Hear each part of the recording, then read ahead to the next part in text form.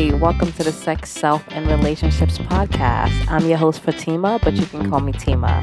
This is a lifestyle podcast focused on sex, self, and relationships. This podcast will provide sex education, focusing especially on female pleasure. We will discuss self-development and how we can become the best versions of ourselves, all while exploring our relationships and how we can show up as our best for all of them. Welcome.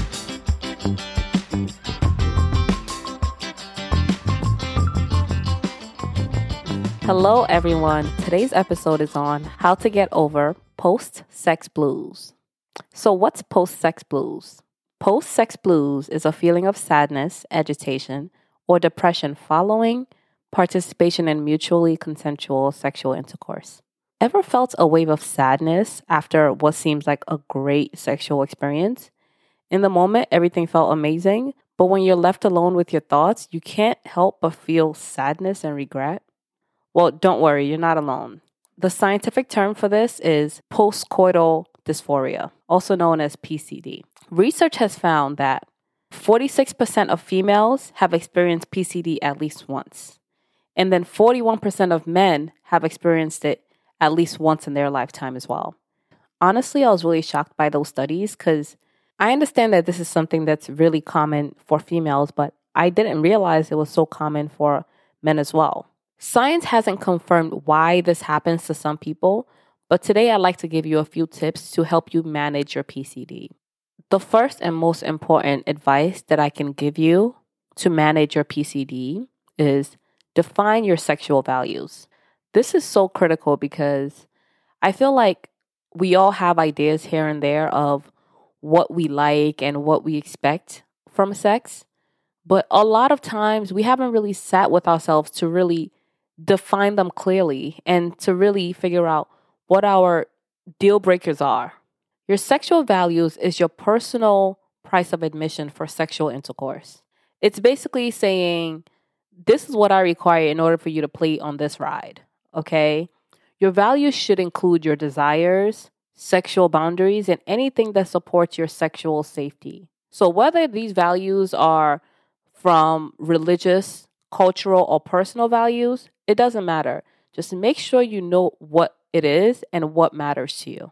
Sex values look different for everyone, and you're allowed to change your values with time. Just because you might have stated that A and B is your values, and next year you grow a little older, you learn a little more, and you decide you actually have C is also a sexual value. You're allowed to update them as often as you like, but you have to communicate. But we're going to get there. Some examples for sexual values can look like, I want to be held for a few minutes after sex. Or, I want to go on at least 3 dates before having sex with someone. Or, if my gut says no, it's a no. And when I say gut, I mean your intuition. We all know it, right? There's just certain times when you may be attracted to someone, but for some reason, you're just getting bad vibes. You don't know why, you can't explain it, but you're just getting bad vibes. In those cases, that's a sexual value. So now you know for yourself that if you ever meet someone where you're getting bad vibes, it's a no. You can't have sex with them. Another one is oral sex is a necessity during sex. That's a sexual value. Like you don't want to participate unless the person is willing and able to give you oral sex. Or another value that's common for religious folks is no sex before marriage. Those are values that you need to define clearly to yourself. Not just here and there saying it, but actually sit down with yourself and define them clearly and acknowledge whether or not they're values that you can keep. Whatever your values are, make sure you are fully aware of them before participating in any sexual activity. The second tip for you today is discipline. This is perfect to go right after values because it's one thing for you to determine what your values are and be aware of them. It's a whole nother ballgame to actually enforce it. The most important relationship you're ever going to have in this lifetime is the one you have with yourself. So every time you are enforcing your sexual values, you are sending a message of self-trust and self-respect to yourself.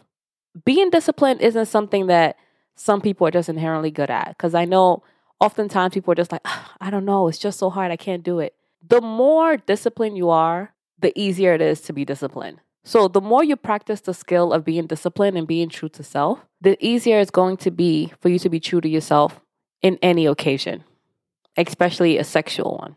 The third tip is don't get caught slipping. Don't get caught slipping, sis. Do not get caught slipping. And I know y'all know what I mean, right? Oftentimes, we want to wait until when we're in the heat of the moment to start thinking about whether or not someone aligns with our values. It's too late, okay? Do not wait until then, okay? Immediately upon meeting someone that you are attracted to, you should also be cross-referencing your values with them. You should be thinking about that. You know why? I'm not saying that you should be thinking about if they align with your sexual values because you want to have sex with them right at that moment or because you're planning to have sex with them later. You're just doing it just to have that information for whenever it pops up so you don't get caught slipping. So when you meet someone and you are attracted to them, run through your sexual values and see if they align with their values. I say this because when we wait until sex is already initiated, it's a little more difficult to start making rational decisions because we're not thinking with our rational brain. We're thinking with our sexual brain, if you know what I mean. At that moment, we want the answers to, do they meet our values? To be yes. Okay, it's really hard to think thoroughly when you're in that space of arousal. So it's always best to just cross-reference them immediately upon meeting them. So when you need it, you can go back to that information and say, okay, wait a minute. We already double checked on you and you passed. Or you can say, we already double checked on you and you failed. So unfortunately, I'm going to step back. And that's a great thing about doing it early because let's say you meet them day one and you've already done the check of whether or not they align with your values. And the answer is no, they don't. Maybe, the more you've talked to them, they've let you know that they're not into cuddling after sex, or they're not into waiting until marriage, or they're not into whatever it is your values are. You're not going to invest anything or put yourself in a position where sex can happen because you've already deemed this person not aligned with your values. Now it's easier for you to not put yourself in an uncomfortable situation because you know this person isn't. It's not going to work. You already know that. So now that you know that, you can act accordingly.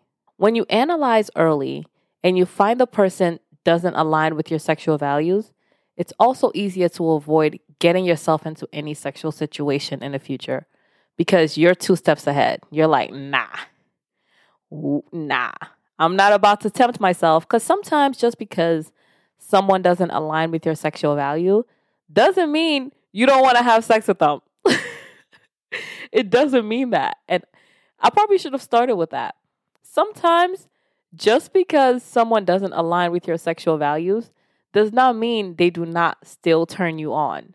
So when you're able to come to terms with the fact that they don't align early, you start working on how to control your sexual urges earlier. So that way you don't get caught slipping and you don't end up doing something you don't want to do. Number 4 is communicate. I say this all the time, but our main job in this universe is to be our own advocate. You are responsible for effectively communicating your values with all sexual partners, especially your expectations. If you know that you expect cuddles at the end of sex, if you know that you expect someone to perform oral sex on you during sex, you want to get that out there and say it clearly to them before sex. So that way, you're not waiting until end of sex to be disappointed or to tell them, why didn't they do that or why didn't they do this? Because you didn't clearly state that. Everybody have different expectations. Everybody have different point of view of the world. Just because something is a norm to you doesn't mean it's a norm to someone else. And also, being clear and communicating your expectations during sex, it makes it easier to not be disappointed, because if you tell someone what you require, if you tell them what your price of admission is and they're like, not really trying to do that, you can easily say, well, great, thanks for letting me know, and not participate. But if you don't tell them, but you still have those expectations and then they don't do it, guess who's tight?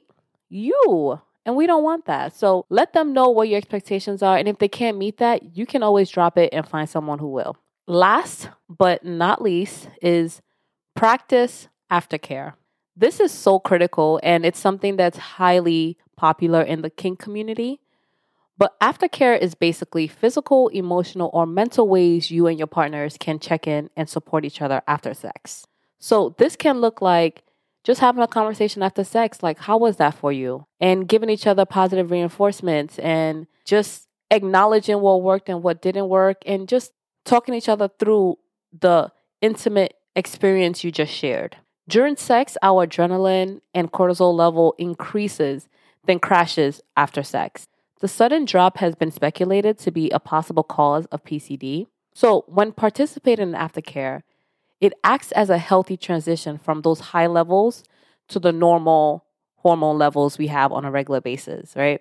When you agree to practice an aftercare with your partner, this almost gives as a nice way for you guys to level off together, a nice way to consider each other's emotions and feelings and space after sex. So it's not like we just experienced this great level of intimacy and then after sex, we're completely done with each other.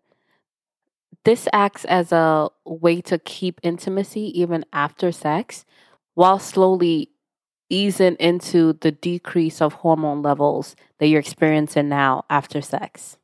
And that's it for today's episode. If you have any more tips that helps with post-sex blues, definitely reach out to your girl and let me know so I can share with our community. Thank you. Hope you enjoyed today's episode. Bye.